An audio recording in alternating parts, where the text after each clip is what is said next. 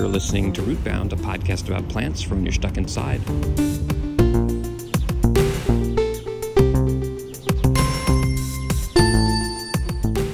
You've heard a lot of talk about bark being the best part of a tree. Well, Cambium would like to remind you that you can't have bark without Cambium. Cambium is tree growth. This ad paid for by the Committee for Cambium Truth.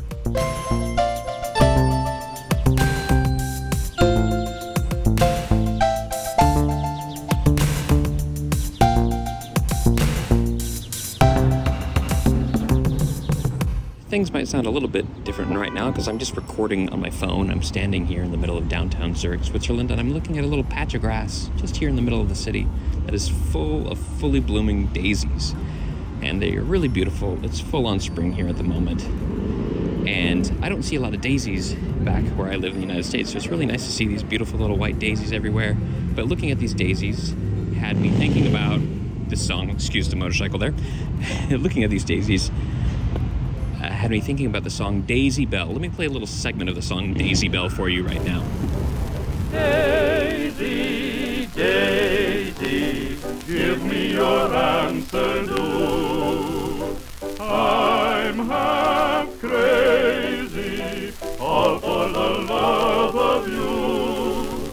It won't be a stylish marriage, I can't afford a carriage, but you'll look sweet upon the seat of a bicycle built for two.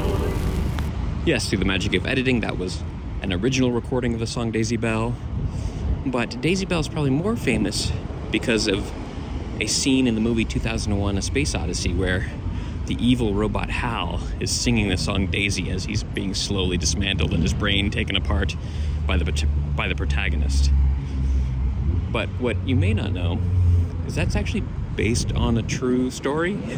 The first computer to ever sing a song was programmed by IBM Labs in 1961. It was an IBM 704 computer, and it was programmed to sing the song Daisy Bell.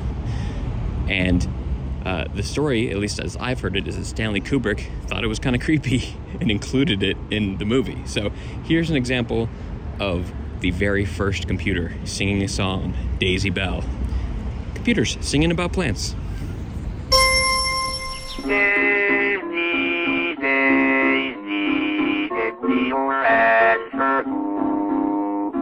I'm half crazy, all for the love of you.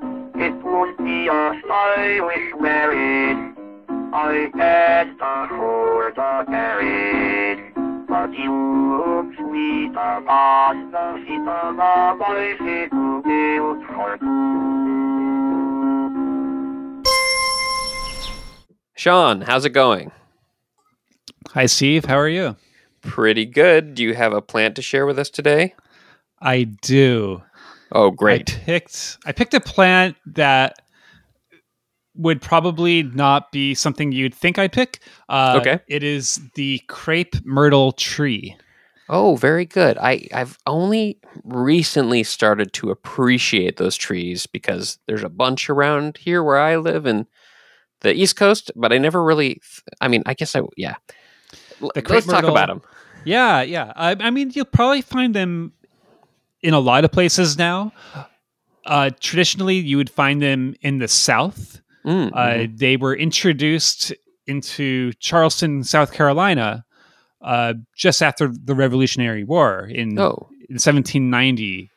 They were brought there by a French botanist named André Michaux.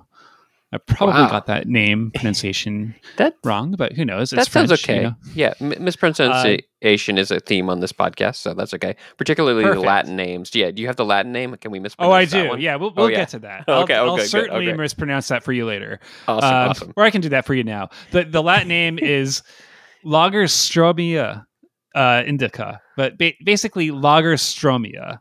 It's spelled Lagerstromia. And take a look at my notes here. So there is another famous botanist named Carl Linnaeus Oh yeah, that's the guy. Linnaeus is he's like the botanist. So that name. Yeah, you're not kidding. This is on a no, bit. no, no, no. I mean, I forget exactly. I know that he is the botanist. Like he kind of is like one of the biggest botanists around. I forget exactly why. So apologies to people listening to a plant podcast now, but he's like a big name in botany. Yeah, I mean, clearly this guy, has some weight here because he had the honor of naming this tree after a fellow countryman, a Swede, whose name was Magnus von Lagerström. Oh, So old Magnus there, yeah, Magnus von Lagerström, is the inspiration for the name Lagerstromia, which is the Latin name of the crepe myrtle, which we all know now. Okay, I had to Google this. Linnaeus is the guy who invented binomial nomenclature. He literally invented the thing of calling plants and animals by two names. So Lagerstromia indica, that kind of binomial nomenclature, was invented by Carl Linnaeus.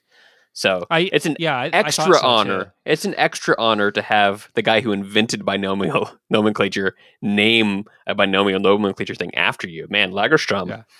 He really, what an honor. Yeah, I don't know what Lagerström did to warrant this honor, but I mean, who knows? It could have been like a hazing ritual at the time. I don't know what kind of person Carl Linnaeus was. I mean, maybe this was mean-spirited, but probably not. Probably not. Yeah. Okay, well, yeah, that's good. I mean, it would be great if I could get a tree named like Haberstromia. That would be cool. Yeah. I mean. But Haberstromia indica. Well, yeah, I don't know why the strom. You added the strom on there. Yeah, but well, we could. I'll run it by some people. Okay. Yeah. Well, yeah. If I ever discover a plant, you'll be on the short list of people to name it after. Perfect. Yeah. That's all I've ever wanted. Yeah. So the crepe myrtle, it basically thrives really well in heat. Okay. Like it actually prefers it. The more heat, the better, for this tree. So that's why you see it a lot in the South, just in places with very, very warm climates. Mm-hmm.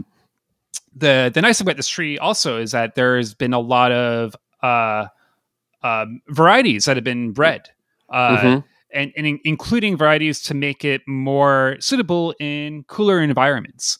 So initially you saw it a lot in the South, it became a symbol of the South, really, and really, I think a lot of people would associate it with places like Charleston, Savannah, whatnot. But yeah, now you could pretty much find it anywhere in the country. I mean, maybe not like in the northern states as much, but you see them everywhere here in California. Which, oh, by the way, for the listeners, that's where I'm located in California. And I'm sure you can. Yeah. I was saying, just going back a little bit, where is it from originally? I have a feeling it's Mediterranean, but that's just a feeling. Do you know? You know that? In my notes, I have it in the wild. It was found a lot in India and Asia. I was completely wrong. Islands. Yeah, I would say India. I guess certainly. where that indica comes from, right? The Langstromia indica. Possibly. I think, yeah. Is indica derived from India or the other way around? I think often, like, there's a lot of the second names of plants tend to refer to the general region where they come from. So, like, there's a lot of plants here that are blank Virginiana. And Virginiana doesn't mean just Virginia. It means kind of like the whole Virginia region, of which was basically the whole East Coast when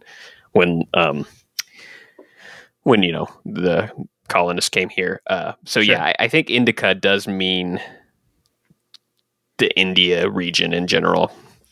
Yeah. And also, for the listeners, we're not talking about pot. Yeah, not that kind of indica. Yeah, not that kind of indica. This is Lagerstromia. Lagerstromia indica. So that's pretty much what's known as the common crepe myrtle, the Lagerstromia indica. But, then you have some of these other species. There's a Japanese crepe myrtle, and that's Lagerstromia farei. God, why am I even trying to pronounce it? Right. There's a Chinese crepe myrtle, Lagerstromia subcustata. So yeah, and these species actually have different characteristics that make them important players in crossbreeding. And actually, in your backyard, Steve, so there's a national arboretum in Yeah. Washington, D.C. Yes, I've never been somehow. Okay. I've lived here a long time, but I've heard it's very cool. Apparently there's some history here regarding the crepe myrtle. Oh, Back great. in the 1960s, there was a person, Dr. Donald Egolf, who produced over 20 new varieties of the crepe myrtle. And this plant crossbreeding technique is pretty involved. Apparently, they would just the process here involved taking the pollen from one plant, using it to fertilize the flowers of another plant, and then that plant that's being fertilized is protected against any sort of natural fertilization method, by insects, whatnot. And this they do this a lot, so it produces thousands of thousands of seedlings. And then they take a few of these to the next stage where they'll grow some trees, test out the qualities, and then kind of in a subjective way figure out, okay, which ones we want to, see growing a little more. How are they going to thrive in different climates? And basically, this is kind of like a genetic algorithm in a way. That's approach to crossbreeding, where out of thousands of seedlings and outcomes, few winners are kind of, I guess, awarded, created and officially released to the nurseries. So that was a process back then, and still is now. I think even like 20 years ago, you were still seeing a lot of new breeds being released to nurseries around the country and the world. That's a whole fascinating thing that I've only kind of like, a little bit understand. But all the plants that like you grow, the different varietals, the cultivars, I guess, I don't know if there's a difference in actual meaning between cultivar and variety, but they're the same species, but they're so different. And it's like a dog. It's like how a mastiff and a poodle are the same species, but they're so different. And you can do that with plants as well. And there have been, all these different industries around creating different plants with different characteristics. But it is particularly interesting when those characteristics are like subjective beauty, right? Like somebody's there deciding which crepe myrtle they think looks the prettiest. That's pretty interesting. Yeah, I never thought about that. It is a lot like breeding dogs, and certainly, part of this is being able to create trees that could grow up to 10 to 20 feet tall, and versus creating trees that are suitable for growth in a pot, or trees that would actually be more shrub-like. So these could vary in characteristics of, you could have a crepe myrtle shrub or a crepe myrtle privacy screen, or maybe just like a single tall crepe myrtle tree that becomes a centerpiece in your garden. Yeah. I actually have, so this is off topic, but going back to the Yopon holly, which I talked about in episode 5 with our mutual friend Dave, I have 2 varieties of Yopon holly in my yard. I have the Bordeaux variety, which is like a little tiny like ball shrub thing. And then I have the weeping holly, which actually grows more like a tree and then has these long branches that weep over. But if you look at it from a distance, you'd be like, those are completely different plants, but they're literally the same species. They're just different cultivars of the same species. Pretty cool. Yeah. So I picked this tree because I was just about to get to that. Why did you choose this tree? Ask, why don't So, Sean, why did you choose the crepe myrtle? Oh, it's funny you ask. So the reason I picked this, the personal touch here is that this is a tree that I physically planted in front of my house when we moved in a few years back, and so I live in Oakland, and we have this kind of planter, like basically in front of our house, like along the street. And there are power lines above as well. And we wanted to plant a tree there, but we had to check with the city of Oakland to see what trees are suitable to plant along the street. There's actually an official list. Probably every major city has this, what are the approved street trees. And my wife wanted a crepe myrtle, and that was on the list. So we rented a U-Haul truck and drove to the nearest Lowe's, and we picked up a baby crepe myrtle. And we were actually looking for one that would bloom these really dark pink leaves, and that's known as the Lagerstormia Tuscarora. They didn't have that, so I believe we ended up with another variety called Dynamite. That's Cool. the English name, Dynamite. Yeah. And it's very similar to Tuscarora, except the flowers are kind of more of a crimson red than this like really candy pink. But all the same, I mean, otherwise it's basically the same tree. We had this truck. We drove it back home, dug a hole in front of the house, and put it there, and basically been each year kind of watching these trees grow fast. Yeah. So it's been really interesting just watching this thing grow, and especially this time of the year, like you see all the buds and new like there are no flowers yet this time of the year. We're in early spring right now, but starting in summer, that's when the flowers really start to come out, and the flowers are very, very colorful and presentative. You can't miss it. The flowers kind of just look like these reverse cones it's known as panicles. Essentially. They appear at the end of these leaf shoots. Yeah, so a panicle of flowers, they appear at the end of these leaf shoots. They could get up to like a couple feet long almost, or a foot and a half. Cool. Yeah. And usually you'll start seeing them blossom in June, July, like midsummer, and then they stay basically on the tree for well into fall. So you'll see flowers continue, like, so during the hot months for sure, and then even into October, November, you'll still see the flowers in the trees until it's a deciduous tree. So eventually, all the leaves will change colors in the fall and then shed, and then the tree is kind of just a bundle of sticks. Yeah, at that point during the winter months, for a while. Yeah, right. So that's really interesting. I think it makes sense. Why it's such a popular tree, because the flowers sticking around for so long, I think, is a desirable quality in a tree. We have the famous cherry blossoms here in DC, and those are very beautiful, but the leaves last, or the flowers last like 2 weeks if you're lucky. Right. If a storm comes in, they can be like 10 days, And that's usually late winter, beginning of spring. Pretty early in March timeline is when it normally happens. Yeah. So it's great. The crepe myrtle is great, especially in a region like where I live, where we're on a multi-year drought. The crepe myrtle doesn't really require much water. If anything, too much water could actually hinder growth. Yet it thrives. I mean, you certainly want to give it a little water from time to time, but you don't have to overwater it at all. So it's a great tree to plant in environments where water might be scarce and where sunlight is abundant. So how big was it when you got it, and how big is it now several years later? So we bought it. It was really a baby, and like the trunk was not.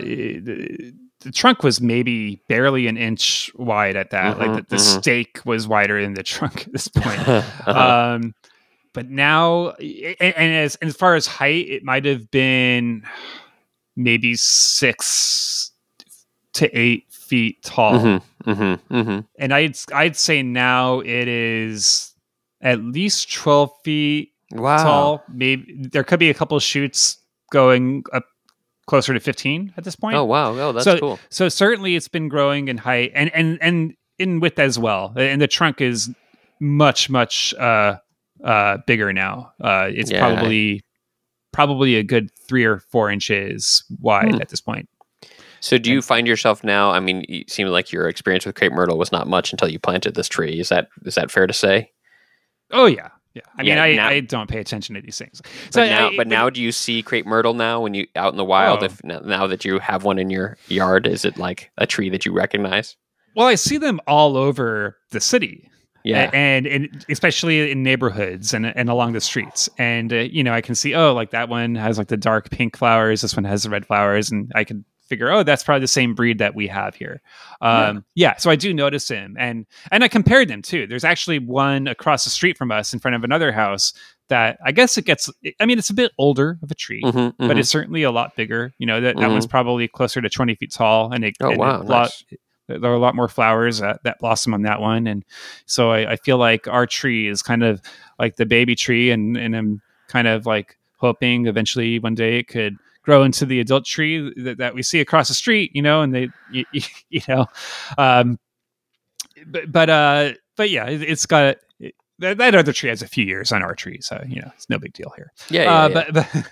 But certainly, yeah, I do notice him all over, right? And it's hard not to notice them, especially during the summer months when they're in bloom. But even when there are no flowers, it's still a remarkable tree to look at, because the bark of the tree is actually pretty fascinating. It's a multicolored bark, and it's a type of bark that kind of constantly sheds, and it sheds in these patches. So it's not a type of tree that has a hard bark. It maybe more resembles a type of eucalyptus bark, but it's not eucalyptus. It's like a papery kind of thing. Yeah, it's more papery. It sheds in these little clunches, and it's multicolored. Like, you can get a variety of different colors that are like gray and cream, and a kind of like a soft pink, a cinnamon type color. So that alone is pretty interesting. And the tree with the variety that we planted, when the new leaves grow in, they grow in more of a red color, and then kind of turn into a green color as they age throughout the summer months. So especially during the summer, it's very easy to see where the new growth is, because you just see these red shoots coming out of an otherwise green tree. Plant a tree for your tomorrow. It's your tree that clears the air. Plant a tree, trees for America. Plant a tree today for all the world to share. Well, thank you for sharing that, your experience with crepe myrtle. Do you mind if I share a plant with you? I would love to hear it. Oh, great. Okay, so this is a bit of a theme on the podcast. It's about weeds that grow in my yard that I also eat. This is a theme. I've been eating a lot of weeds in the last few years, and this one goes by a number of names. Its most common name is probably lamb's quarters. Have you heard the word lamb's quarters before? Well, I've heard lambs and quarters. Okay, those are two words, yeah, but together, no. Yeah. Okay. No, not together, no. So yeah, I was trying. I've been calling it lamb's quarters for years now, and it was literally only today when I was like, "Wait, why is it called lamb's quarters?" And I had to Google it, and it's not really that clear. Like, I looked quite a bit, but there's one reference. A random website says that there was a harvest festival in England that was called Llamas, and it was the Llamas quarter, which was like celebrating the quarters of the year. And somehow, I think maybe that plant was blooming around that time or something. But anyway, it's the more like descriptive name is goosefoot. Oh, nice. That is another name, and it's in Latin. No, I've heard of that. Yeah. in Latin, the Latin genus is Chenopodium, Cheno podium, which means goosefoot. Okay. So. Yeah, and it does, if you look at the leaves, they kind of look like little goose feet. So that name makes more sense to me. The lamb's quarters, I'm not quite sure. It's also called wild spinach, which makes sense because it is, that's how you use it. It's like a wild spinach. And it is also known, which I've never heard anyone call it this in the wild, but Wikipedia says it's also sometimes called fat hen, which I don't know why that's called fat hen. Okay, they're just going for like all the like barn animals, I feel. Yeah, indeed. Like, we got lambs, we got geese, we got hens. Yeah. Okay. Yeah. Yeah. So that's I see quarters. The theme here. Yeah. Yeah. Okay. Yeah. So that's lamb's quarters. It's a little shrubby thing. It can get maybe 4 feet tall if it gets really big. Sometimes it's much smaller. It's got these little leaves that are maybe about an inch long. They look like a goosefoot. They're kind of like silvery on the bottom and green on the top. In fact, there's a number of varieties, and it's one of those plants that exists in both the old world and the new world. There's different like varieties of it, like different species, but they're pretty close to the same. So there's one called Chenopodium album, which is white goosefoot. That's from Europe and Asia. And then the most common one in this side of the world is Chenopodium berlandieri, which is named after a guy named Jean-Louis Berlandier. So these French guys coming here and naming their I'm glad you're the name bringing of their back stuff. the Yeah. mispronunciation of French people. Yeah. So yeah, it's an interesting plant because it has been historically in both Europe and the United States a very important food crop. So it was eaten as wild spinach in Europe. In India, it's called bathua and is a very common food from what I understand. But what's the most interesting thing to me about it is in this part of the country, the eastern part of the United States, it is one of the plants that was a part of the Eastern Agricultural Complex. And so over history, there actually have been 10 independent centers of plant domestication in the prehistoric world. So 10 separate times people have domesticated plants and created economy around certain domesticated plants. Now we're in the corn and soy complex, I suppose, right? But there was one that was called the Eastern Agricultural Complex that it started from around Kentucky over to the East Coast, and it consisted of sunflower and squash, which we know of, but then marsh elder, knotweed, maygrass, little barley, and lamb's quarters are all plants that were cultivated, domesticated, and now have rewilded themselves over time. So it's a pretty interesting thing that there's this food crop that everyone's so dependent on. And essentially, I think the story is with the Eastern Agricultural Complex is corn made its way from Mexico up here at some point, all pre European contact. And it just became such a popular plant that corn kind of overtook some of these other a little bit more difficult plants. And so the plants still existed, but they stopped being as domesticated. And the ways that expressed itself in lamb's quarters is lamb's quarters not only has leaves, but it has these really interesting seed stalks that are very much like quinoa. In fact, quinoa is Chenopodium quinoa. So it's actually the same family of, the same genus quinoa. And so you can make lamb's quarters, you can harvest the seeds and use them like a grain. But my understanding, and I guess historical understanding, is that the seed stalks on the lamb's quarters that was domesticated as part of the Eastern Agricultural Complex, they had much bigger seed pods, easier to get more seeds out of. And today the seed pods, they're still pretty prolific, but not as big.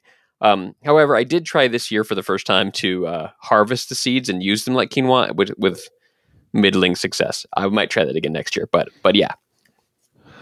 So you've been eating it as a leaf prior. Yes, and it's good it's really good. You can put it in a salad. I like it better as like a cooked green, like a spinach.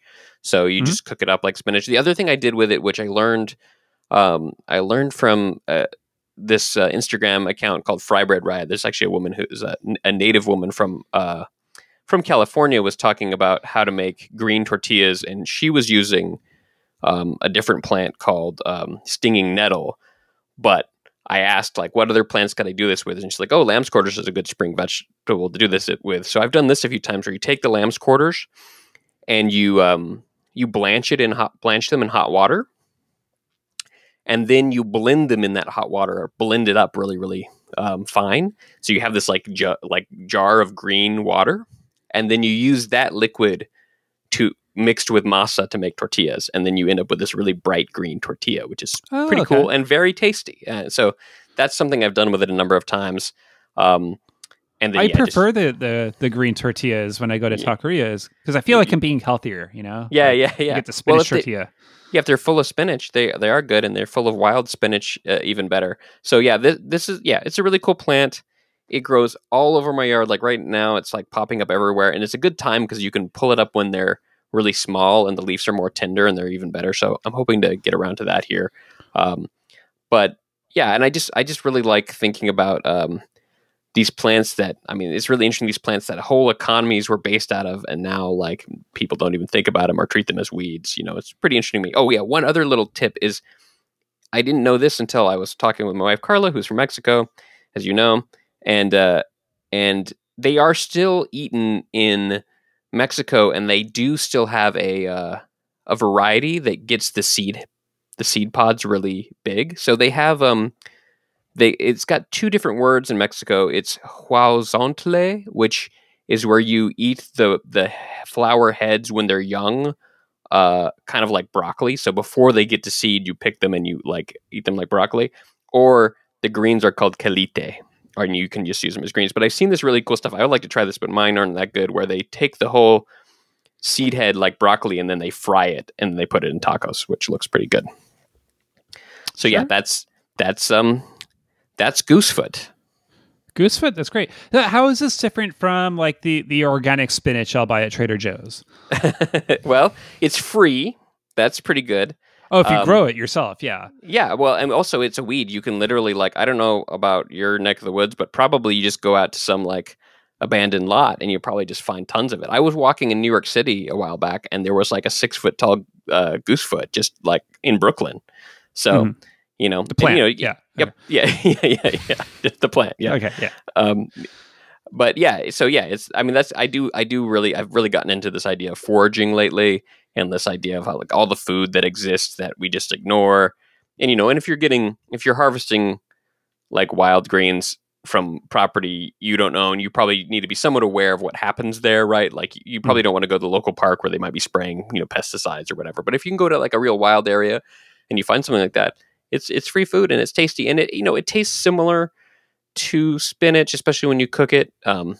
But the leaves are smaller, right? So and you do need a bit more of it because like spinach leaves are big, so you can get more. But yeah, it's a good cooked green. That's great. And it sounds like, not only could it be a good cooked green, but then with the seedlings or the seeds, you can make a quinoa. Yeah. I mean, you could basically make a whole meal out of this weed. Yeah, and it is quinoa and greens. Yeah, totally. And as far as like a free forage food, there's not a lot of like greens or like plants like that have that are high in protein, but the seeds that you can harvest like quinoa, it's a relatively high in protein for a plant. So yeah, I'm going to try the seeds again this year. Last year, I think I don't know, maybe I harvested them a little late or a little early. I don't know. They were, or maybe that's just how they are because they're not selectively bred to have like big puffy seeds, but it was like pretty gritty. I ended up mixing it in with some other stuff, like some other real quinoa and some rice. And it was fine, but I got to experiment with that a little bit more, but it was fun. Well, that's great. And so it sounds like you have quite the garden then, of different, plants that you're growing and eating. Yes, I do. Okay. And it's a combination of stuff that I grow and the weeds that actually just grow naturally. And so this has been a theme of the podcast. How many plants were weeds? Go was ahead. This one that I might have missed this? This was you keep mentioning weed, so I'm assuming you did not intend to grow this. Definitely not. No, it is a weed. Oh, okay. It just grows. Yeah, it just grows everywhere. So it grew, and then you learned, okay, this is lamb's quarters, and either out of spite or curiosity, you decided to eat it. Yeah, your curiosity, definitely. There was no ill will involved, but yes. Okay. And I'd read about it, and I'll show you weed. Yeah, indeed. All right. Well, that's great. Yep, that's it. Thanks for joining me on another episode. And the lesson here is that, don't disregard your weeds in your garden so quickly. It could be good food. Absolutely. That is definitely something. But don't take this advice seriously. I don't want people to poison themselves. Totally. That's a good point. There was an episode, which I don't think you've listened to, where I talked about a plant called pokeweed, which is actually toxic if you don't prepare it correctly. And that one I had lots and lots of disclaimers about not eating it. But great point. The rule for harvesting a wild food is make sure that you have connected with a local expert who can really confirm for you, and make sure you can really confirm that it's the plant that it is. Luckily, lamb's quarters, there's not a lot of like similar plants, at least in my part of the country. But anyway, forager beware, be responsible. That's my disclaimer for the forage episode. At your own risk. Indeed. It is now going to get a little bit avant-garde here on the podcast. Allow me to explain myself. At the beginning of the show, I played the song Daisy Bell by the British songwriter Harry Dockeray from 1892, and I followed that up by playing a version of Daisy Bell sung by an IBM 704 computer, the first computer ever to sing a song, from 1961. And that got me going down this whole rabbit hole of computers and how computers can generate music, and very interesting whole thing to learn about. Completely different from plants, but still really interesting. But that inspired me to create an original piece of music, which I'm calling Daisy 2. And how I made this song is I used this website called Boomy.com that lets anybody generate brand new music using artificial intelligence. And then I added the vocals from the IBM 704 computer singing Daisy Bell. And to top it off, I asked our guest from today's podcast, Sean Haber, to add some guitar on top of the whole thing. And so this is what we came up with, a collaboration between me, Sean Haber, and a computer. Here it is, Daisy 2.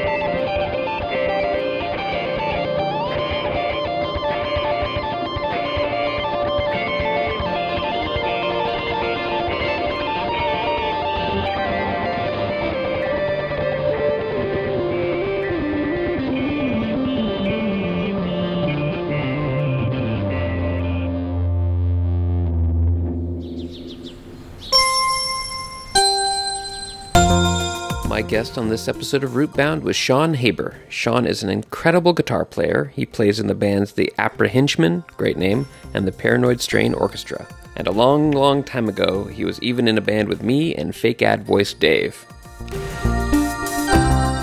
Rootbound is hosted by me, Steve Ellington. Music by Christian Kriegescota. Fake ads by David Lonnie. Rootbound is a podcast about plants for when you're stuck inside, but if you can go outside, maybe plant a tree or eat some weeds, but definitely avoid the murderous robots. This ad paid for by the Committee for Cambium Truth.